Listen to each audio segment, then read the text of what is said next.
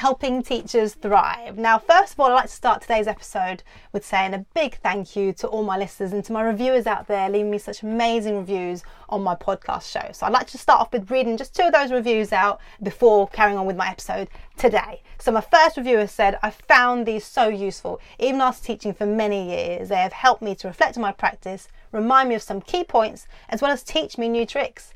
Highly recommend everyone listening, new or old, to teaching. Thank you so much for that amazing review. My second reviewer has said, as an experienced teacher, I love listening to this podcast as it gives me refresher tips. This is great to listen to on the way to work, to just get the quick tips to reflect on. Thank you so much. And I'd appreciate if you'd let me know in my reviews anything you'd like me to cover in future episodes. Just let me know in terms of a question, what you would prefer me to focus on so I can help better support you in your teaching career. Now, today's episode, I would like to talk about teacher wellbeing, the signs for us to look out for that tell us that we need to put ourselves first, why this matters most in teaching, and the strategies that we can implement to help us improve our wellbeing and our work-life balance. Now, as teachers, we face so many challenges. We have increased class sizes. We have an increase in our workload. There just aren't enough hours in the day to complete our job and to do it well and effectively at times. We're working over holidays, weekends, evenings, late into the night, planning, preparing for our lessons in advance. And there's also an increase in behaviour issues in schools. And we've been overworked and stressed and struggling with these behaviour issues and struggling with our behaviour management, as well as trying to hit our performance management targets and all the pressures that are being placed upon us from senior leaders. And they are as well receiving their own pressures that are being placed on our senior leaders in schools as well, which just filters through to staff throughout the school. So I actually saw a comment on Twitter this morning where someone said that as an ECT, in their feedback they received, it said that they need to spend or use their school time more wisely, more effectively. They're basically being expected to work through their lunch period, through their lunch break. And their mentor, the person that wrote this feedback, their mentor of course, said to them that of course you have to eat, make sure you eat, but then work in your classroom and work through. They said that no one spends time in the staff room. Now that is such a sad thing to hear, because as teachers, we need that lunch break ourselves so that we can reassess, re-energize, have that time with our colleagues. We can talk to our colleagues about anything, not just school-related things, but anything. But even asking for advice and opinions on certain things to do with school, whether it's behaviour management or planning certain lessons or how to tackle a certain issue. So that is a time that we need as staff to be able to sit down and talk to each other, sort of offload, de-stress, so that we're fresher for our students at the start of the next session, the start of the next lesson after lunch. So hearing a comment like that really made me sad and really brought home what teaching is like currently in our country, in the UK, where I'm speaking from today. Now, there are lots of signs and symptoms that we need to be looking out for. There are physical symptoms of fatigue, headache, back pains. Back pain, it can be a result of being overstressed and overworked, lack of sleep as well, which then makes us more irritable, which then leads to these emotional changes. We may feel more anxious, more disengaged. Now, there may also be changes in our behaviour. For example, absenteeism from work. We're having to take time off because we're feeling run down, because we may be getting ill more often as a result of a poor immune system, because we're not sleeping very well. And as a result of a lack of our work-life balance, maybe working late into night, we may be neglecting our own family and friends, neglecting our own well-being, neglecting our own hobbies that we enjoy doing, and then we're no longer able to do because we haven't got the time to be able to do those things. Now, teacher well-being matters the most in teaching, because when teachers feel stressed and burnt out, this leads to a negative classroom environment. This can cause our own students to become anxious and uncomfortable in our lessons, therefore disengaged from our lessons and struggle to learn and focus themselves. Stress and fatigue can affect our ability to teach effectively, to be creative, to inspire our students, which then therefore leads to reduction in our students' outcomes. It can lead to poorer student outcomes as a result. Now, stress can also lead to disruptive behaviours. You're more likely to get an increase in disruptive behaviours in your classroom because you're unable to be there emotionally for your students. You're emotionally unavailable for your students. You're struggling to support them. They're therefore maybe lashing out, trying to get the attention, or they're displaying their own anxieties as a result of that because they don't feel supported enough in lessons because you're unable to do that emotionally for them. Now, this is why it's so important that staff well-being should be at the forefront of our school policies. Like, there should be a policy on well-being in schools.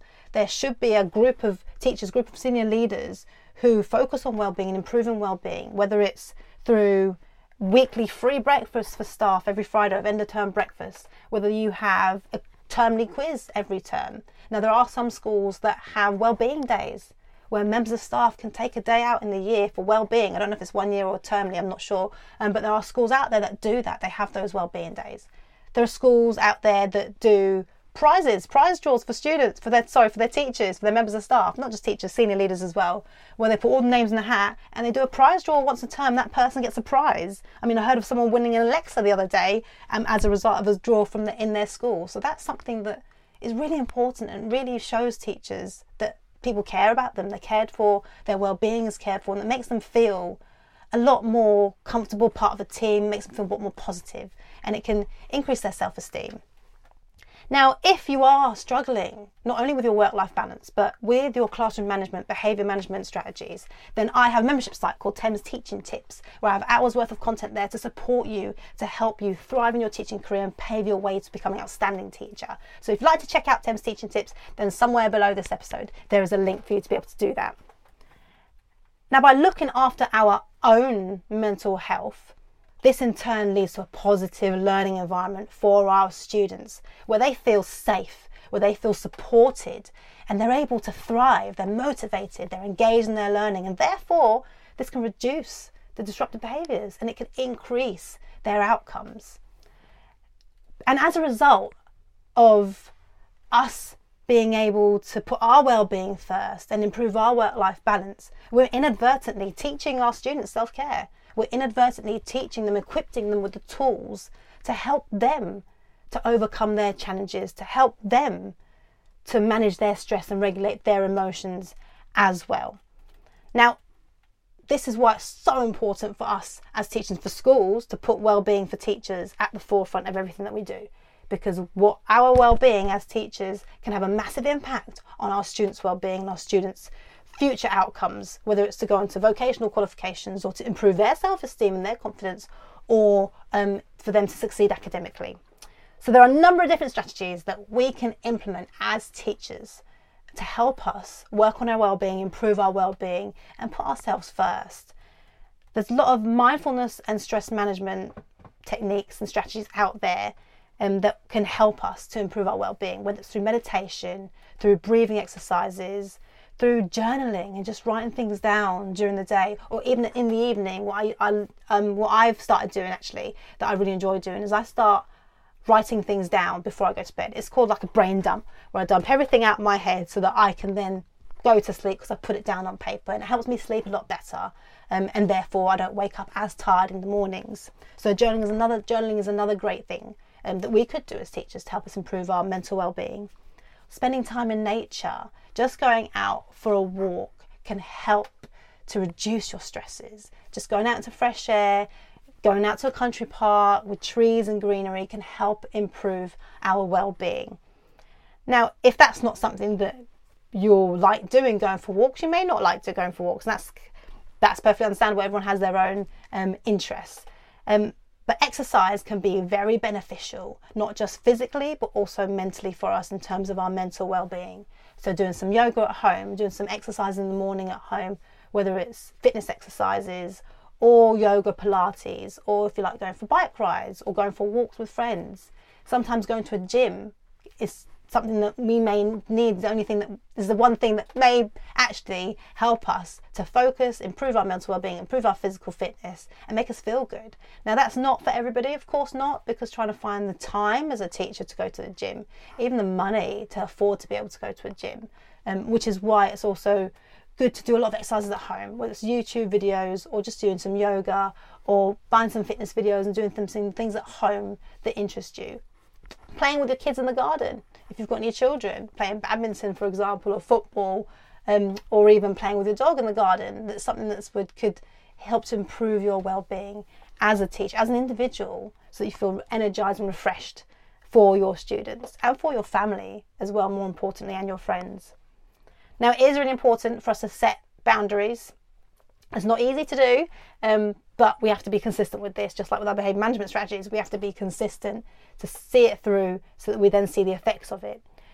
So set boundaries. Learn to say no when that is needed.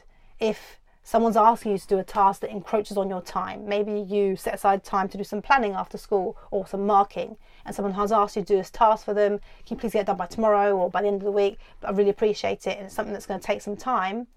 Sometimes we have to say no. Sometimes we have to say, I'm sorry, but that's not feasible. I'm not able to do that. I'm doing this. I've planned to do I'm doing my planning, my marking. I've got 30 papers to mark by this date. That's not feasible at this time. We need to learn to say no, because it causes more stress on ourselves if we take on too much, put too much on our plates, and then we struggle, and then that leads to burnout. Delegate tasks. If there's something that someone else can do for you, that you know they can do really well, that they've done well in the past, and you think, actually, like I know this person would be able to help me in this situation. Whether it could be taken on an after school club, maybe there's a week when you're really struggling and you need that time after school. Speak to your head of department, speak to your colleague. Just say, look, please, would you really mind doing this for me? I'd really appreciate it. I'm just struggling with this. And just see if they can help you in that situation and take that club for you. Or if you can mark together. Now, that's something I found really useful when I'm working in my SEN school, where we marked functional skills, English and maths papers. We all took a set of papers, of course not our students, other students, all took a level that we then marked question by question by question. And we did it together. And that just made things so much easier. It made the marking quicker. You can also collaborate and talk to them and go, well, what would you give this student? Would you give this marking? Just to clarify, which then strengthens the accuracy of your marking. So collaborate with other teachers, delegate tasks, but also take breaks. We have to take breaks, which is why that comment that I saw on Twitter this morning about a member of staff being expected to work through their lunch break to prepare for their lessons just blew my mind. It really worried me, because we should be taking breaks and putting ourselves first at times during the day, because just like students, we need time out sometimes. We need that break away, 10, 15, 20 minutes, an hour lunch break, just to help us refocus and feel human again. You might want to go for a walk around the block. I used to do that in my lunch breaks at my previous school. From time to time, I just go for a walk, go to Asda, get some lunch, just walk around, just to get out for a little bit, so that you can help to re-energize, refocus, and not feel so run down. Now, in this day and age, there are also tools out there that help us to reduce our workload. I know there's all these taboos, or there are these potential policies that are now coming out in schools to do with AI, artificial intelligence, because a lot of students are using them, using AI to help in their schoolwork, but staff, we can use AI to help us in our lesson planning, in our report writing.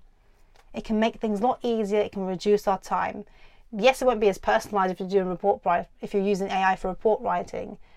However, you can personalise it. You can take what AI says and then just personalise it to your student. It does cut down a lot of time for staff. But also collaborating with other teachers in the country through Facebook groups, social media groups, where you can share planning, you can share ideas and get opinions from other people and see what's worked for them in the past, and what you could then implement in your lessons. It can therefore reduce your time, because you're getting resources from other people, you're sharing resources, so you don't have to make your own resources, you just have to adapt it to suit your students and your classes.